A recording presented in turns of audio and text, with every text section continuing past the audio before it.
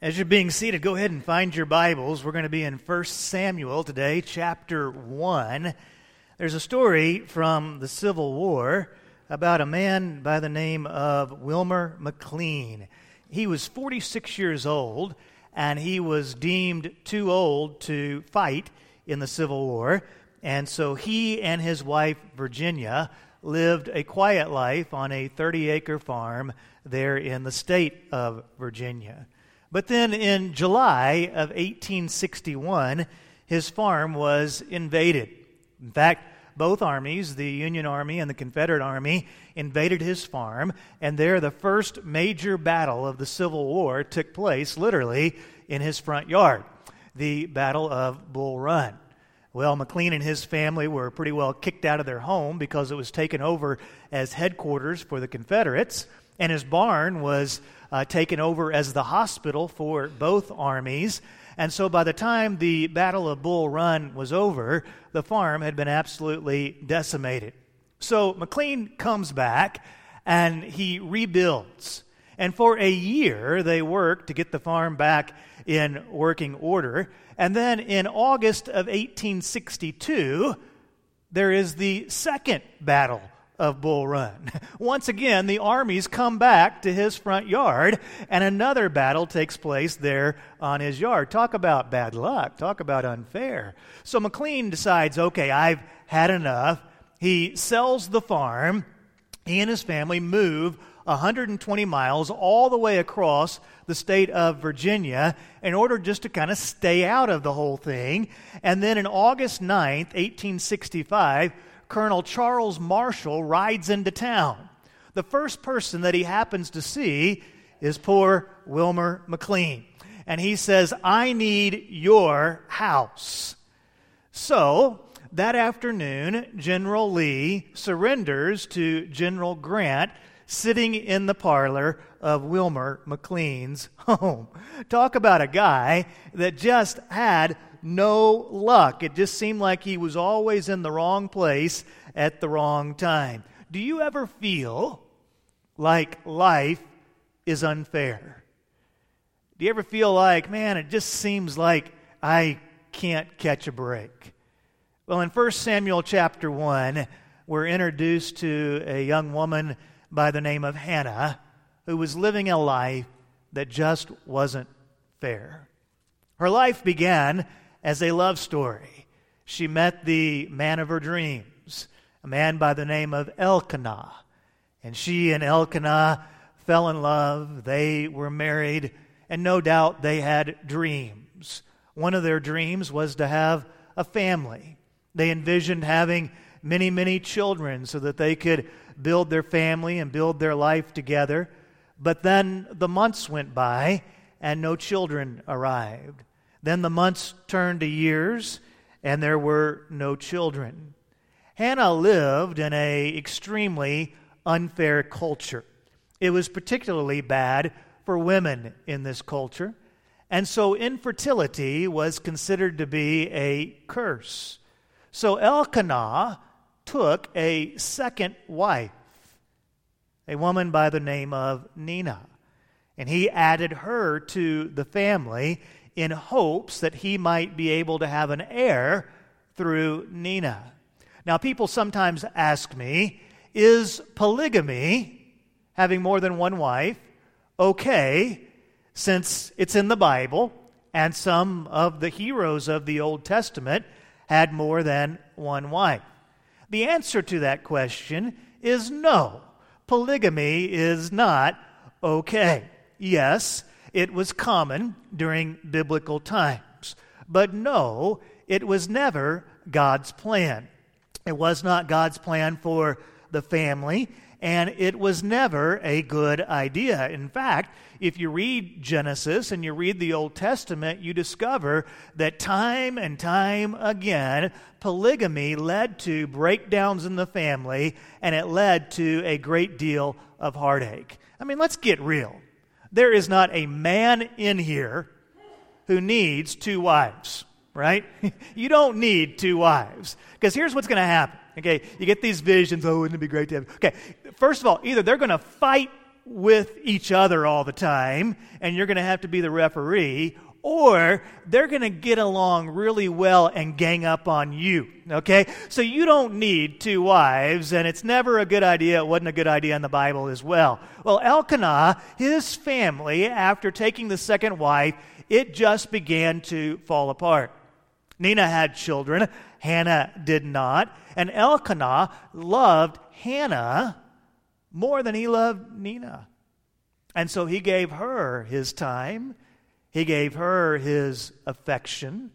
Whenever they would go to worship, he would give Hannah a double portion of resources to offer to the Lord. And so Nina began to torment Hannah. I mean, she just began to pick on her, antagonize her, and torment her to the point that she became deeply depressed. And her husband was quite concerned about her. So we pick up the story, 1 Samuel chapter 1 and verse 7. Whenever she, talking about Hannah here, went up to the Lord's house, her rival taunted her in this way every year. Hannah wept and would not eat. Hannah, why are you crying? Her husband Elkanah asked. Why won't you eat? Why are you troubled? I like this last question. Am I not better to you than 10 sons? So let's notice a few things about Hannah. Number one, she was antagonized. She had somebody, and probably a lot of you can relate, she had somebody in her life throwing grenades over the wall.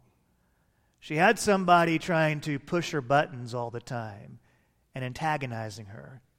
And she was beginning to display many of the symptoms of someone that was dealing with depression. She could not eat. She was evidently downcast. She was hurt. And evidently she was crying often to the degree that her eyes would be swollen from her tears.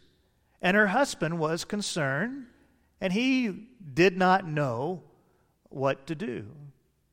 You ever reached a spot in your life where you just don't have answers anymore? Or that spot where you just don't know what to do for somebody that you love deeply?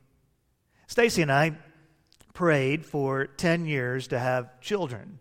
We're fortunate now that we have a boatload of kids, but for 10 years we did not know if we were going to have children. It was a good decade. We had so many good memories during that time, but there were also some times where it was emotionally difficult. And people are well-meaning, but when we were going through that season of infertility, they would sometimes say just the wrong things. I remember one of the things that they would say a lot of times was, you guys just need to relax.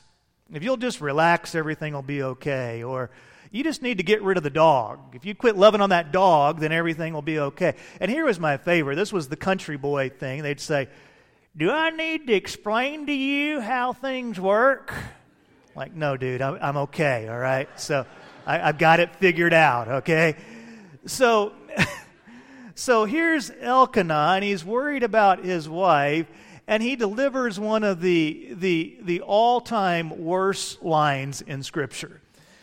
He says, babe, I added that part. That's not really in the Greek Hebrew manuscripts, but babe, am I not better to you than 10 sons? Why are you wanting children so much whenever you have me?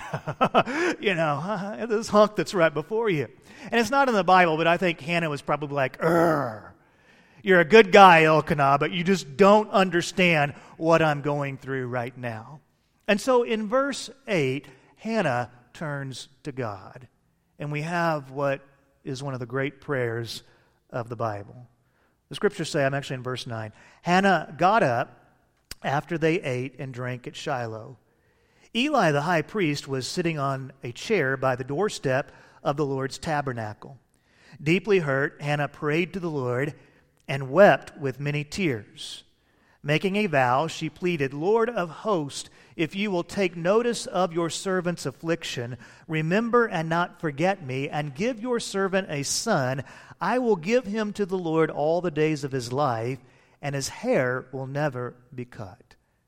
Now, several things I want you to take note of when it comes to Hannah's prayer. I want you to notice, first of all, that she left the feast.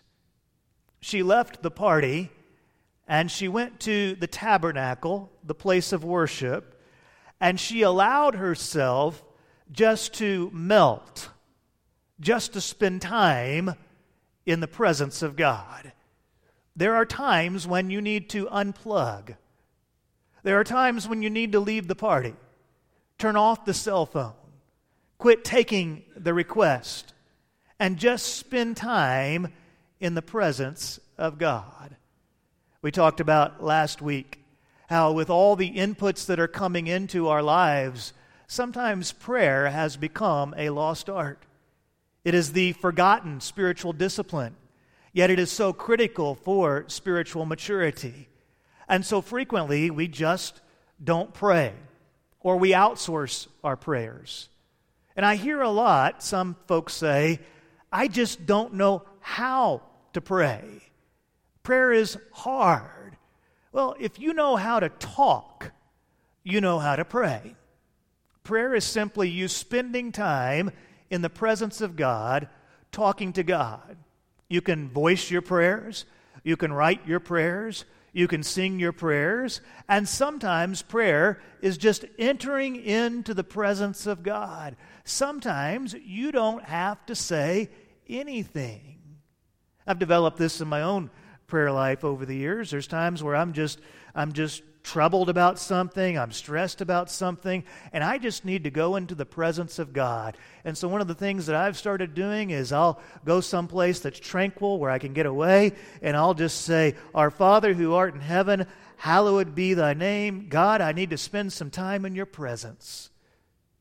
And at that moment, I don't necessarily need to say anything, sing anything. I just need to feel connected to my Lord. And I've found that whenever we just enter into the presence of God, the Holy Spirit begins to minister to our heart. We find strength and perspective and calm that can only come from the presence of God. And so Hannah disconnected from the party, and she connected to God, and she just went into His presence and wept.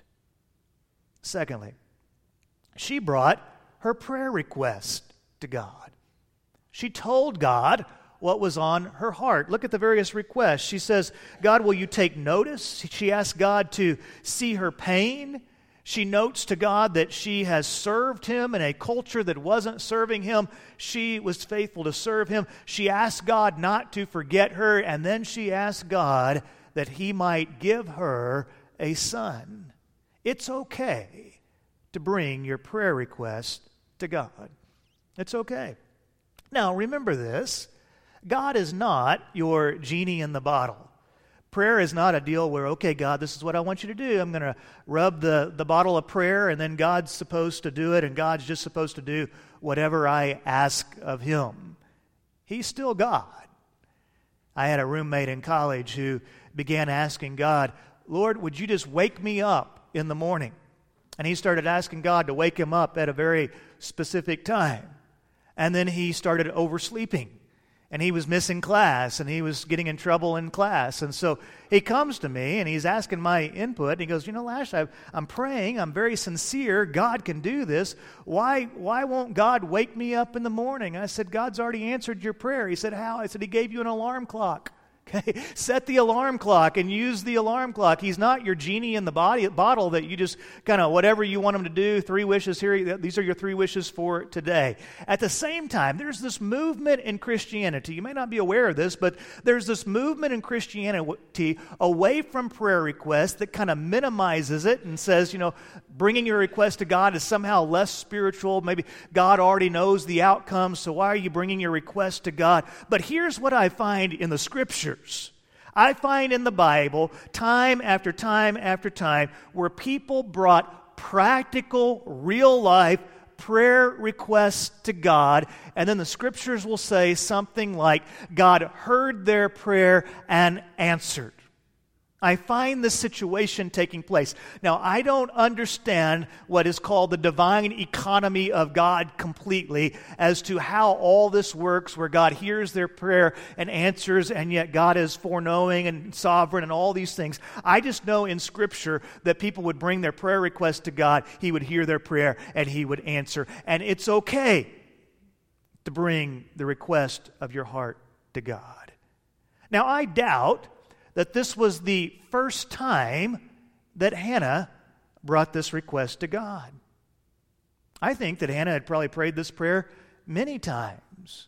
And sometimes God says no. Little secret about me, I don't like it when God says no. Am I alone? You're like, oh, preacher, you're so unspiritual. All of us are spiritual. We love it when God says no.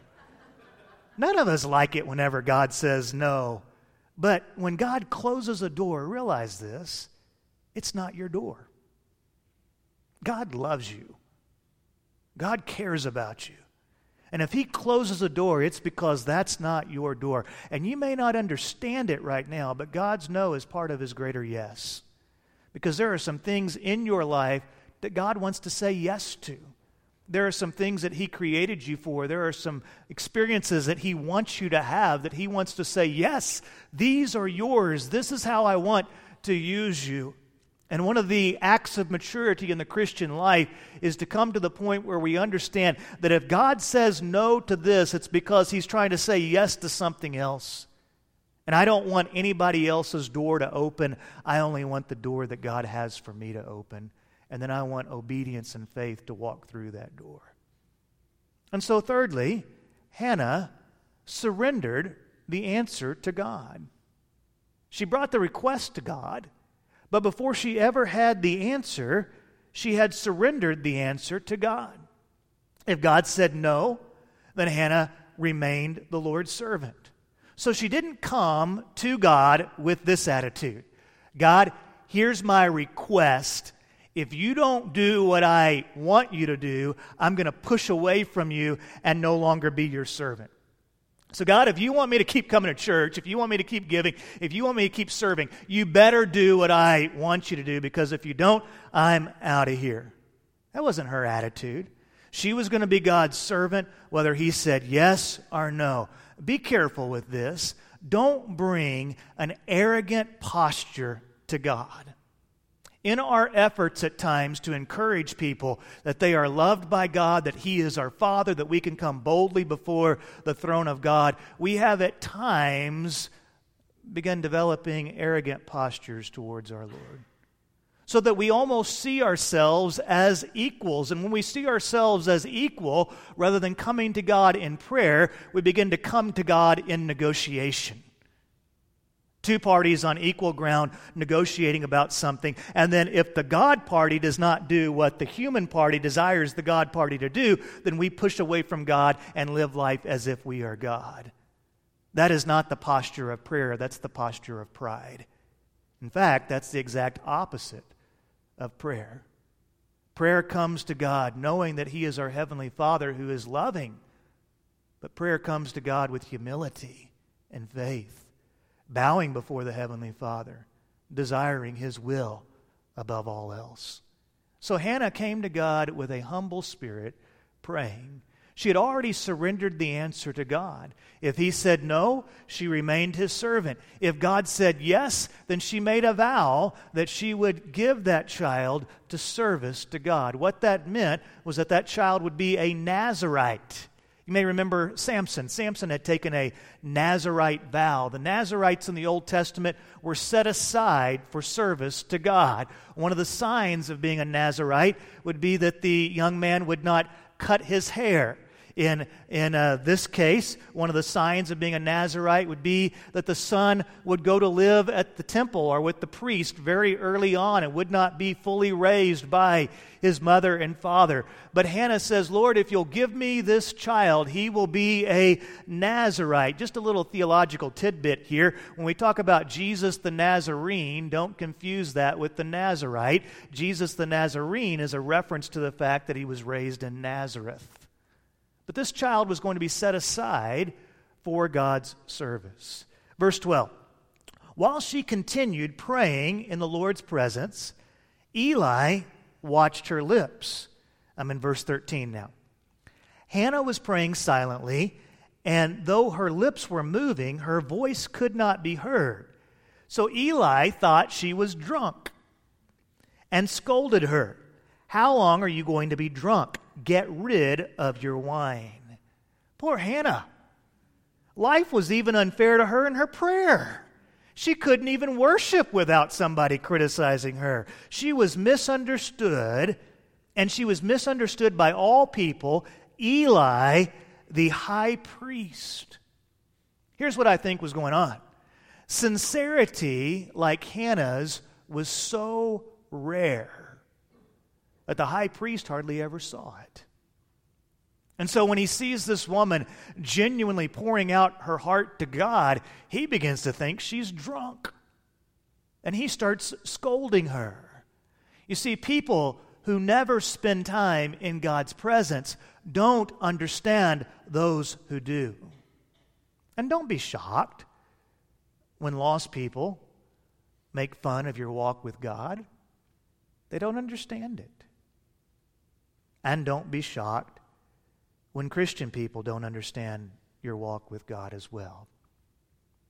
Eli, if you study his life, was a pretty good guy, but at this point in his life, he had drifted from the presence of God.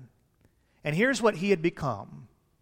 He had become one of those guys who hung out a lot at God's house, but didn't hang out much with God. That's easy to do. You become one of those individuals that spends a lot of time around the things of God, but you don't really spend much time in the presence of God. And that's what had happened to Eli.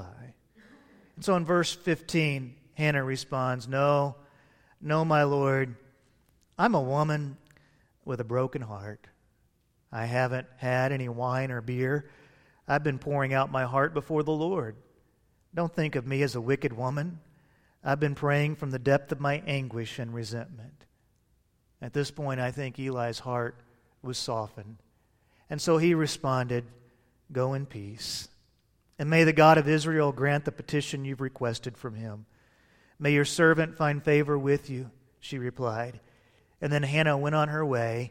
She ate and no longer looked despondent. Whenever Hannah left her season of prayer, she was a new person. Two people, I think, had revival that day. I think Hannah had revival, but I also think God used Hannah to soften Eli's heart. Eli was a man who needed to see this display of sincerity. He was a man who needed to see her worship. Do you realize this? One of the most powerful witnesses you have is the sincerity of your worship. When people witness your worship, hear your prayers, see your singing, it becomes a powerful witness of your faith in Christ. How many of you watched the Texas OU game yesterday? Okay? I'm sorry, I don't mean to peel back that scab for some of you, but if you're an Aggie, just bear with me on this, okay? So let's say you're really into the Texas OU game, and you're watching it, and you're a connected fan, and then a stranger comes into your home and sits next to you while you watch the game, okay? What is this stranger going to learn about you while they watch you watch the game? They're going to learn about you more than likely that you can be a passionate person. What? Come on! I can't believe he called that play. They're going to learn about you that you want justice. That is so unfair. They're going to learn about you certain qualities about how you respond when you're truly connected to something. Now, imagine someone walking in these doors who doesn't know God, and that person sits next to you. What are they going to learn about God from watching you? What will you display in your worship that they could identify and say, okay, this is what it looks like to worship? When the band leads us in music, do they see you singing, or would they conclude, well, I guess singing's not that big of a deal? Whenever we bow in prayer, would they conclude that this is like, I guess this is when God's people really connect with God and talk to Him? Whenever we give, would they conclude, this is what God's people do because they want to see the ministries of Christ expand? Whenever we open the Scriptures, would the person sitting next to you conclude, I guess this means something to this person? I think this person I'm sitting next to hungers and thirsts for righteousness, and the Holy Scriptures mean something to them. Your witness has power, and people watch the way that you worship. And when you connect with God, there is a power in that connection that draws other people to the throne of God. And when Hannah left that day, her circumstances had not yet changed, but she had changed another person, and she had also been changed herself. Now she was able to eat. Now she had perspective. Hannah's time in God's presence had given her calm, strength, focus, a renewed joy, hope. She was a new person. Church, I want this for you. I want you to know the joys of prayer. And I'm deeply concerned that in the age in which we've lived, we've forgotten about prayer. We love the Lord. We love His church. We're just not spending much time in the presence of God. We have more screen time than we do prayer time. And we're often stressed out. We're often empty. And we often come into the house of the Lord, and our worship is kind of quiet and cold because there's not really a reservoir deep within us just pouring out to God. And it's because if we look back at the week, we've been so busy that we haven't really ever spent any time with God. And I want you to know that whenever you pray, it changes you. It renews you. It brings you joy. It brings you focus. It gives you strength. There is power in prayer. Well, the story ends that after some time, Hannah did conceive, and she gave birth to a son. And that son's name was Samuel, because she said, I requested him from the Lord. And the Spirit's hand was on Samuel, and he grew into one of the great men of God, a great prophet. 2 books of the Bible are named after him. God heard her prayer and answered it in a very, very special way. Every week this happens. Someone will pull me aside, and they'll share with me a story. Maybe it's a surgery they're facing. Maybe it's something going on in their life, a hurt in their family, whatever it might be. And frequently I find myself in the same situation. I listen to the story, my heart hurts, but there's not a whole lot that I can do because the circumstances of what they're going through are beyond my control. I can listen. I can commiserate with them, but there's not a lot I can tangibly do. And so I ask, can we pray together? Prayer is one of the ways that Christians express our love for one another. When we pray with one another, it's one of the ways that we say to each other, you matter to me. I love you. Let's pray together. Prayer is also one of the ways that Christians join together and we say, we may not have all the answers, but we're going to turn to God. And we're going to ask God to give us strength, and we're going to ask God to give us answers, and we're going to ask God to give us His help. Prayer is vital to you growing spiritually. Please don't just settle for being a human doing. God created you to be a human being. And to be, you have to spend time in His presence. You have to talk to Him and have this wonderful gift of prayer alive in your life. And if you'll make time every day to unplug from things and plug into God, I promise you, you'll begin seeing life with a fresh perspective. Your joy can be renewed. The anxiety can be lowered. And faith can be increased when we come to God in prayer. Each week we reach the end of our service. We come to what we call the time of commitment. I find that sometimes we don't really know exactly what that means. Here's what this time is about. It's a time to worship God through singing. That's why the band leads us in a song. It's also a time where you can pray. You can pray there at your seat.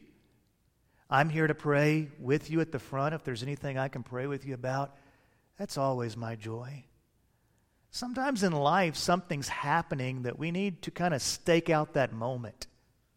And so I invite people to come and pray at the stairs or come and pray on the front chairs. You say, well, what's magical about me walking up there? There's nothing magical about it, but sometimes just coming forward and praying in a service of worship kind of marks that moment.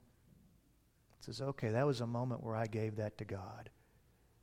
And so I invite you always during this time of commitment to come and pray at the front, to pray with me. It could even be that you're sitting by somebody that you want to pray with. It might be your family member, your spouse, your child, and you know they're going through something and you would just like to pray for them. You can always use this time of worship to pray. It's a time where we respond back to God.